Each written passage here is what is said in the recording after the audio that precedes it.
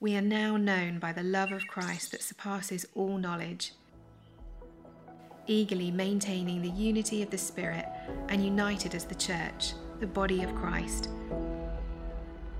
made new in the fullness of his love, because in Christ all things are made new. Hey everybody, welcome to Christ Community Chapel. Really glad you're here. Welcome all campuses and venues.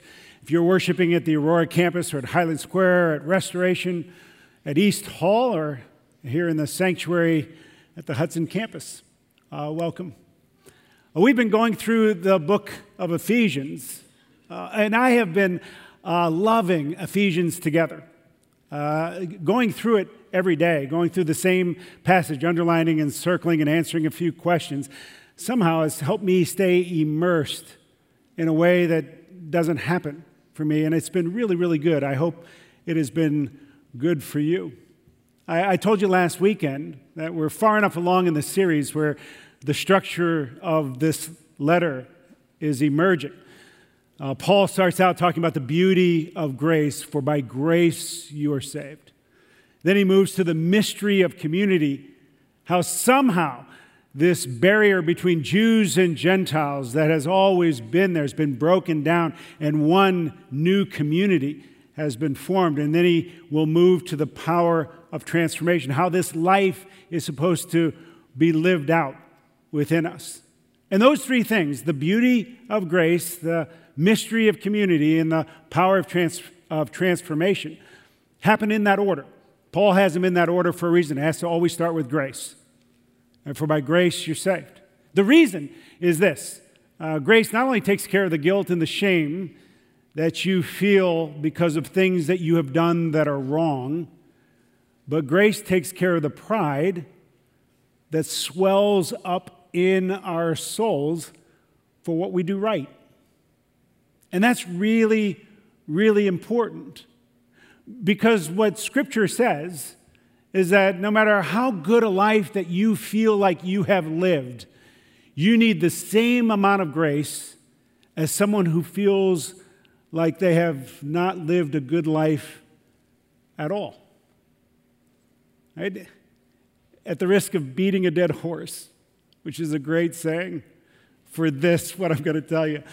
I mean, why don't you beat a dead horse? Because that horse isn't going to respond because it's dead, right?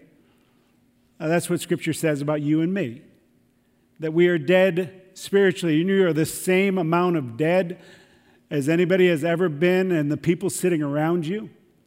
And that's why grace is so important, because grace not only takes care of the guilt and the shame that you feel because of things that you have done wrong, it can also take care of the pride that swells up in our souls for what we have done right, because of that grace demands a humility that becomes the foundation of this new community. And that's what breaks down the hostility, the barrier. Paul is writing to Jews and Gentiles. For centuries, Jews felt like they had more right than Gentiles, than non-Jews. They felt like they lived better lives than Gentiles. They really felt like they were better people than the Gentiles. And in turn, the Gentiles felt like they were better people than the Jews. And that created this hostility, this hatred, which we should really understand right now in our culture, right? Because politically, we have Republicans who feel like they have more right than Democrats, and Democrats who feel like they have more right than Republicans. And if the truth be told, Republicans feel like they're better people than Democrats, and Democrats feel like they're better people than Republicans. And so then there's this hostility that is palpable in our country. And what could possibly have the power to break down that hostility and make those two one? And the answer is grace. It was the same in the first century as it is in the 21st century. So Paul starts with this beauty of grace, for by grace you've been saved through faith. And then he moves to the mystery of community, that there is one new community where there is this unity that happens and no longer hostility because of the grace that has happened. And then this power of transformation. How do you really change? What does it mean to be a Christian? What does a Christian really look like, act like, live like, love like? That's what we're going to be getting into in the next few weeks. The passage for today is found in Ephesians chapter 4, and I'm going to read the first 16 verses. So if you have your Bibles, you can turn to Ephesians chapter 4, or it's going to come up on the screen. This is what it says. Paul says, I, therefore, a prisoner for the Lord, urge you to walk in a manner worthy of the calling to which you have been called, with all humility and gentleness, with patience, bearing with one another in love, eager to maintain the unity of the Spirit and the bond of peace. There is one body and one Spirit, just as you were called to the one hope that belongs to your call, one Lord, one faith, one baptism, one God and Father of all, who is over all and through all and in all. But grace was given to each one of us according to the measure of Christ's gift. Therefore it says, when he ascended on high, he led a host of captives, and he gave gifts to men. In saying he ascended, what does it mean but that he also descended into the lower regions, the earth? He who descended is the one who also ascended far above all the heavens, that he might fill all things. And he gave the apostles, the prophets, the evangelists, the shepherds and teachers, to equip the saints for the work of ministry, for building up the body of Christ, until we all attain to the unity of the faith and of the knowledge of the Son of God, to mature manhood, to the measure of the stature of the fullness of Christ, so that we may no longer be children tossed to and fro by the waves and carried about by every wind of doctrine, by human cunning, by craftiness and deceitful schemes. Rather, speaking the truth in love, we are to grow up in every way into him who is the head, into Christ, from whom the whole body, joined and held together by every joint with which it is equipped, when each part is working properly, makes the body grow so that it builds itself up in love. This is God's word, and it's true. All right, so Paul begins to describe what it means to be a part of this unique thing called the church.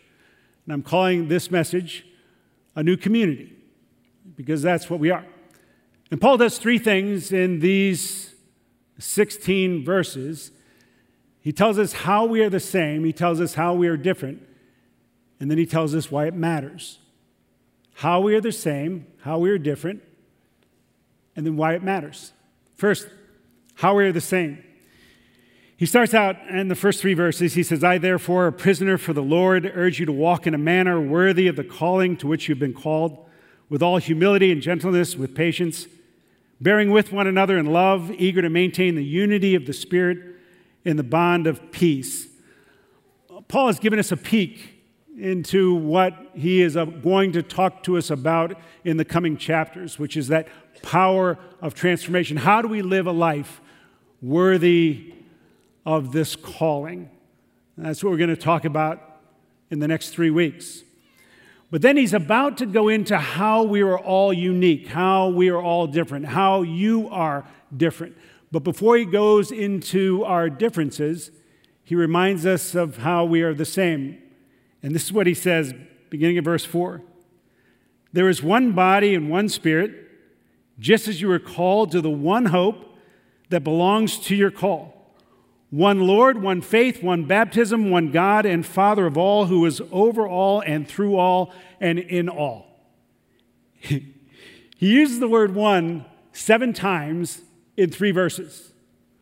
One body, one Spirit, one hope, one Lord, one faith, one baptism, one God and Father of all. You know what that means? Are you a Christian? Okay, if you're a Christian, so am I. You know what that means? That means you and I have at least 7 things in common. And there's 7 big things. The things that we have in common: one body, one Spirit, one hope, one Lord, one faith, one baptism, one God and Father of all. That is such a huge thing to have in common. These folders are the most recent folders from our latest membership class. Each folder contains one or two faith stories, and I get to read all the faith stories of people who become members here at Christ Community Chapel. And each story is unique. And I love each story, but each story also has something absolutely the same in it, because every story somehow brings in Ephesians 2, 8, and 9, which is this: "For by grace you've been saved through faith, and this is not your own doing. It's the gift of God, not as a result of works, so that no one may boast." What every story says is this: it's a miracle. If you are a Christian, it's a miracle that you're a Christian, that you're a follower of Jesus. No matter what your story is, it is absolutely a miracle. And this is what I mean. I grew up in the home of a pastor. I had a great home life. We went to church 3 times a week, every week. I learned all the Bible stories before I started my first day of school. I memorized a ton of Scripture because in the church I grew up in, they made Scripture memory a competition. And I was like super competitive. So I memorized all this Scripture. I finally gave my life fully to Jesus, driving a 1968 Volkswagen on Interstate 4 from Tampa to Orlando, Florida. I have a friend named Jeremy Moore. Jeremy Moore told me his story over a burrito in a Mexican restaurant. And his story, at least part of it, includes him having a successful company, making a lot of money, having a wife, and then he slowly lost all those things. He lost his company, he lost his money, he lost his wife. He ended up becoming addicted to methamphetamine, and he was not only an addict, he became a dealer. It was like Breaking Bad. And Jeremy Moore came into this church for the first time one Sunday when we were having a special speaker that we had one time in the history of our church, and we will never have him again. His name is Nabil Qureshi. And Nabil has gone to be with the Lord. But Jeremy came the week that Nabil was preaching. And Jeremy gave his life fully to Jesus that day. Here's a question. Which is the greater miracle? Is it the story of the son of a pastor who grew up listening to Bible stories and gave his life to Christ in a 1968 Volkswagen? Or is it the story of a meth dealer who walked into church one time and heard the gospel and gave his life to Jesus? It's a trick question. They're both miracles. And let me explain it a different way. You're probably familiar with the story of Lazarus, right? Lazarus in John chapter 11. Lazarus gets sick.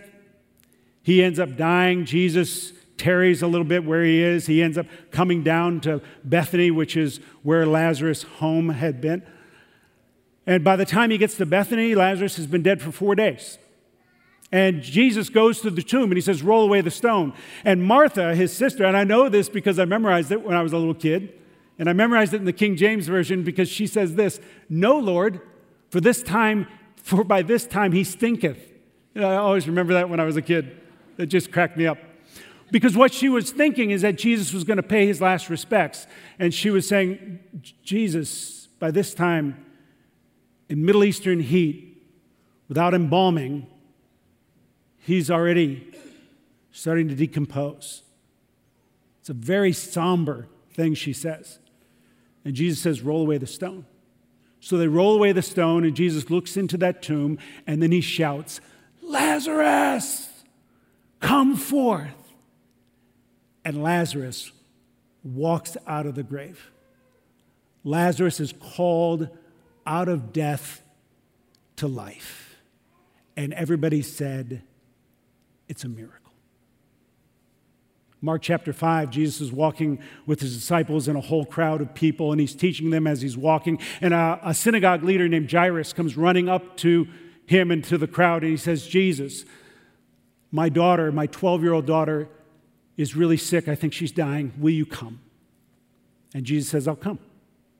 And they start their way, and I would suppose they started the way in a hurry to get to where Jairus lived.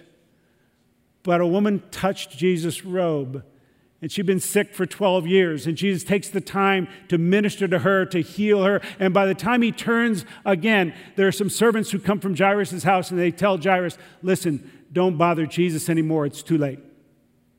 Your daughter's dead. And Jesus says, I'm still coming. And he gets to Jairus' house, and he sits on the edge of her bed, and he takes the little girl's hand in his hand, and he says two words in Aramaic, Talitha kum, which translated into English means this: honey, wake up. Honey, wake up. And her eyes flutter open, and he sits her up, and he has called her from death to life, and everybody says it's a miracle. Which is the greater miracle? Is it harder to raise somebody from the dead who's been dead for 4 days or 4 hours? It's a miracle. Let me ask you this too. If Lazarus and Jairus' daughter ever met, what do you think they would talk about? What do you think they'd have in common? I mean, you got Lazarus, who's a grown man. You got Jairus' daughter, who's a 12-year-old girl. Lazarus is a Browns fan, and Jairus' daughter is a Steelers fan. Lazarus, a lifelong Republican. Jairus' daughter comes from a long line of Democrats. You think they'll talk about that? You think? Or would they look at each other and say, wait, you're Jairus' daughter. You heard him call your name. You know what it is to be called out of death to life. And she says, you're Lazarus. You heard him call your name. You know what it is to be called from death to life. Don't you think they would talk about that? So if you are a Christian, you are a miracle. You heard him call your name. He called you out of death to life. And every other person who's a Christian, you have more in common with them than anything. Any other differences are minor differences. It doesn't matter what they are. It doesn't matter if there are differences in ethnicity, if you're black or white, educated, uneducated, rich or poor, conservative or liberal. What does that matter when you've been called out of death to life? Because you are one body, one hope, one Spirit, one Lord, one baptism, one God and Father of all. Paul starts by saying, so if you want to understand this new community, you want to understand what it means to be a church, you want to understand kind of the magic of a church, you need to start with how we are the same. And that's the way you're the same. And then he moves to how we're different. Beginning of verse 5, verse 7. He says, but grace was given to each one of us according to the measure of Christ's gift. Therefore it says, when he ascended on high, he led a host of captives, and he gave gifts to men. In saying he ascended, what does it mean? But that he also descended into the lower regions, the earth. He who descended is the one who also ascended far above all the heavens, that he might fill all things. And he gave the apostles, the prophets, the evangelists, the shepherds, the teachers, to equip the saints for the work of ministry, for building up the body of Christ, until we all attain to the unity of the faith and of the knowledge of the Son of God, to mature manhood, to the measure of the stature of the fullness of Christ. All right. It's really important. And Paul starts out with talking about what it means to be a part of this by reminding us of how we are the same, but then he moves right into how we're different. And he does that for a reason. And he's talking about unity. He's not talking about uniformity. And there's a big difference because people mix those up. Uniformity is a sameness, right? Kleenex have great uniformity. Every Kleenex looks like every other Kleenex. And some people think this is what it means to be a Christian. So if I become a Christian, it means I got to be like everybody else. And if you're new to our church, you begin to look around and you think, oh, I got to become like these people. Maybe they're excited. All right. Probably not. All right. Anyway, that's uniformity. That's not unity. Paul talks about unity. And he says unity is more like a jigsaw puzzle. It's a jigsaw puzzle with all these pieces, because each piece is absolutely unique, but all the pieces fit together in order to form a picture. And it's that unity that forms the picture.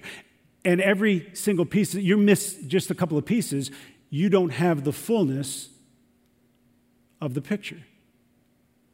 That's what Paul talks about. So he says, this is what, don't think that when you become a Christian, you lose your individuality. When you become a Christian, you become a part of a new community.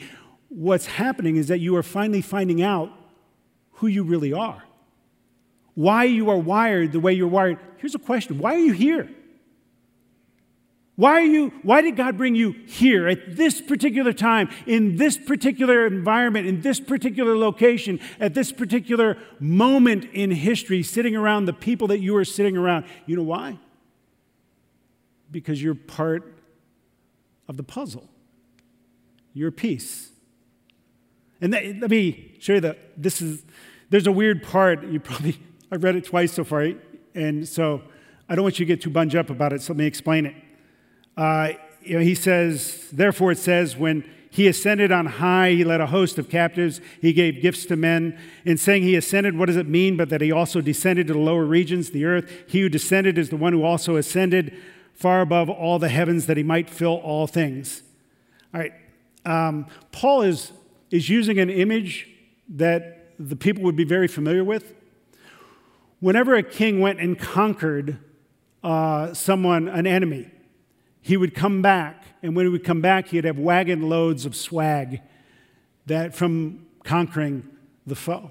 And a good king wouldn't keep all those riches for himself. He would give away the riches. He would give the gifts. And what Paul is saying is that Jesus went and he has conquered the forces that had you enslaved, and now he comes to give gifts. And he says a few things.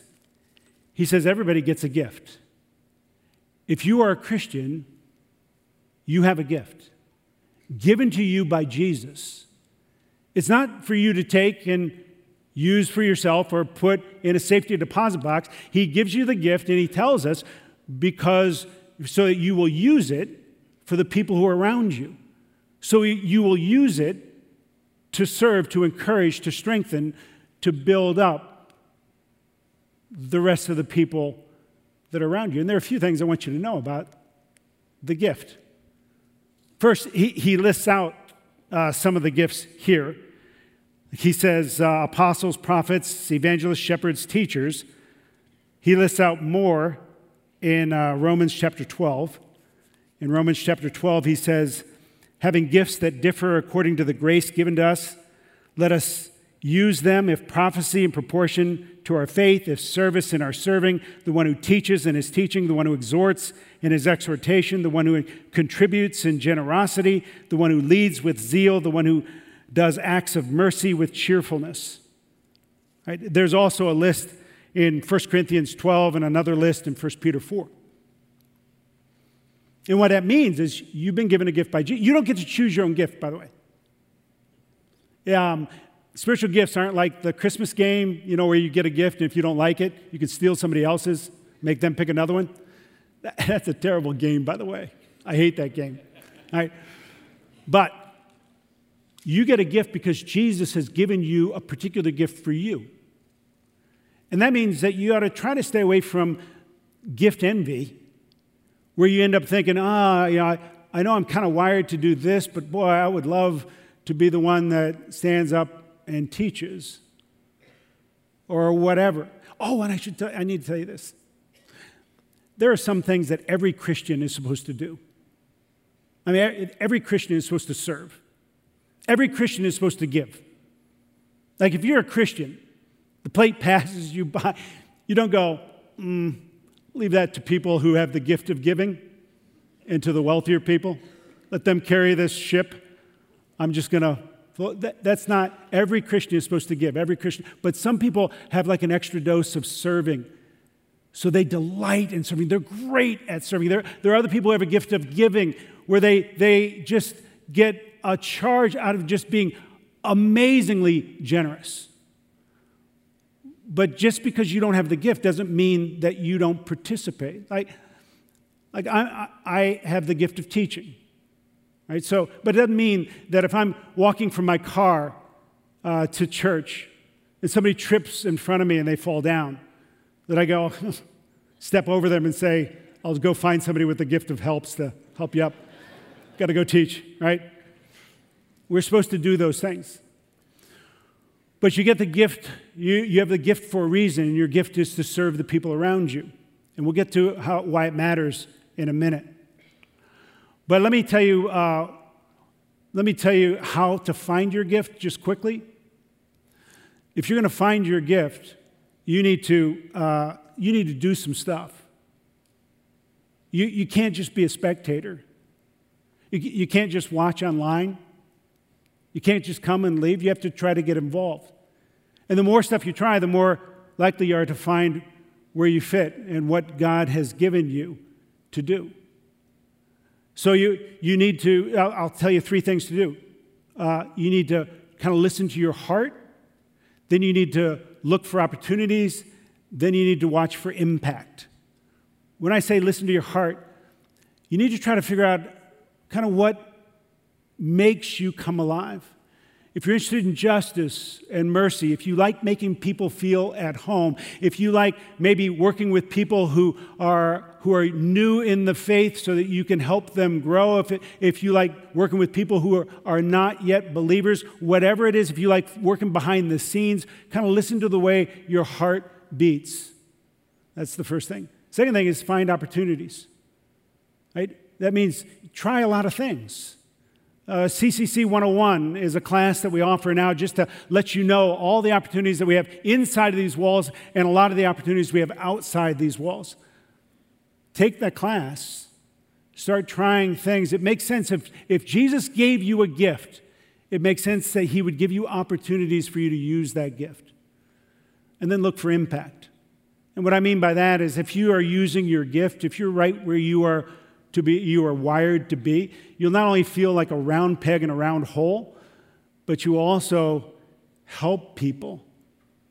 You will actually have an impact on the lives of people around you, which is what Paul says will happen.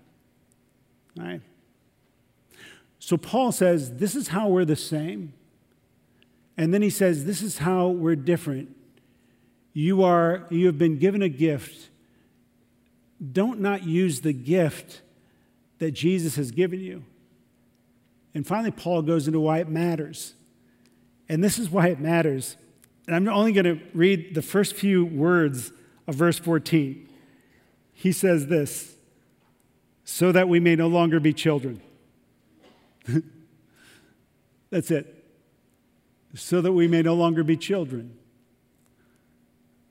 In a word, he's saying, if you are ever going to mature as a follower of Jesus, you have got to become part of this new community.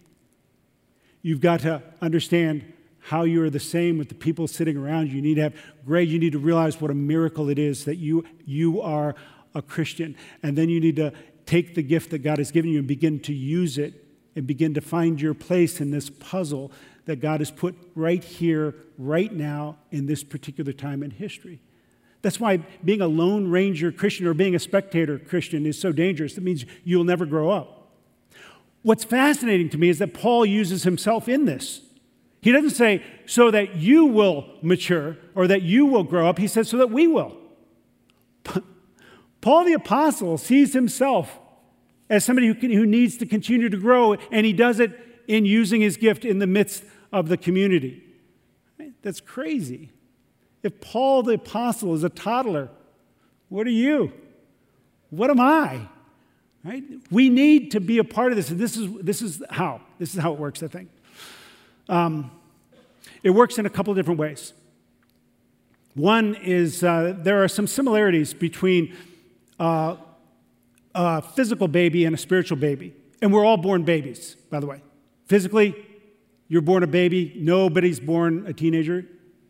Right? You might be, your mom might have been a couple weeks late, but she wasn't like 13 years late in delivering you. So you're born a baby. You're born again a baby. And there are some similarities. I'll tell you one similarity. Two. First similarity is this. Babies lack discernment. You put a carrot and a crayon in front of a baby. The baby will try to eat both. Right? Because a baby that lacks discernment, the baby doesn't know. That's why you have to always be looking at a baby, what they're putting in their mouth, because they'll put anything in their mouth. Paul says, you need to grow up. You need to be a part of a community. You need to have people who are teaching you, who have the gift of teaching, who will help you grow so that you will grow in your discernment, so you won't be tossed to and fro, so you won't look at the internet, read a story, and go, oh my gosh, I wonder if that's true. Or you'll read a book and go, oh, I don't know if I believe in God anymore. Or whatever happens that throws you all off. If you want to grow in discernment, if you're going to grow out of immaturity into maturity, you have to be a part of a community. The other thing that happens is, this is a little bit more important, is that a baby is very, very self-centered. A baby doesn't care about anybody else. A baby only cares about themselves. And a baby who doesn't get their way, who doesn't get what they want when they want it, will cry. The adult version of that is to complain. How do you grow to become less self-centered? Well, what Paul says, you become a part of a community where you begin to use your gifts with other people. And then what happens is, with these pieces, that you get around other people, they will begin to kind of rub on you, kind of like sandpaper, and they'll rub edges off you. The pastors have a saying that ministry would be great if it wasn't for people. But it's a pastor's joke. Like if you were a bunch of pastors, you'd be, ha! Right? That'd be really funny. But the reason is because people are hard. Right? That's why he says in verse 2, right? He says, with all humility and gentleness and patience, bearing with one another in love. Because when you get involved, when you connect with other people, when you begin to work with other people to accomplish something, to form this picture of the fullness of Christ, it's going to rub on you. It's going to make it harder. You're going to need patience. You're going to need humility. You're going to need gentleness. You're going to need to love people. But the other thing is, what Paul says is, I will never grow into all that God wants me to be without you. If you're not using your gifts, you're not just robbing yourself, you're robbing me.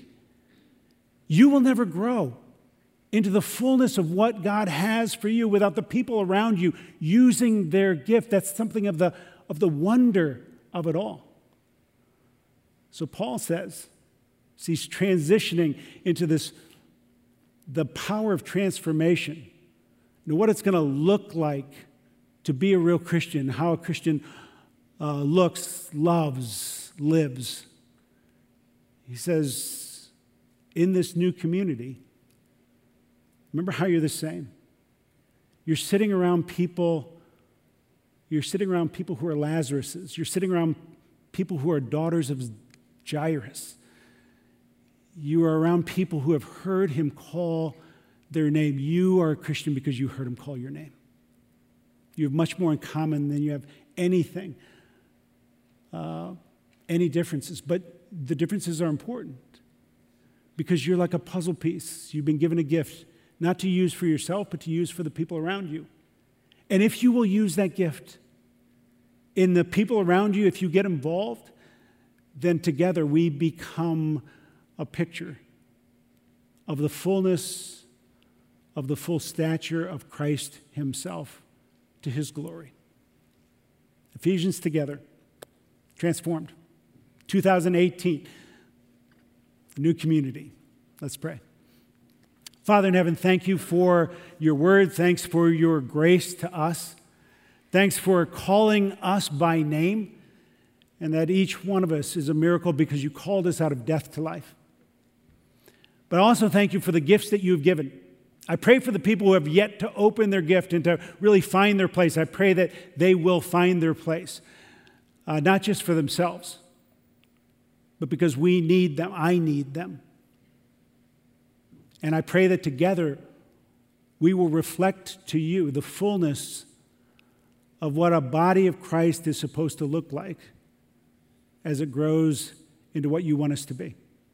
Thank you. We pray this in Jesus' name. Amen.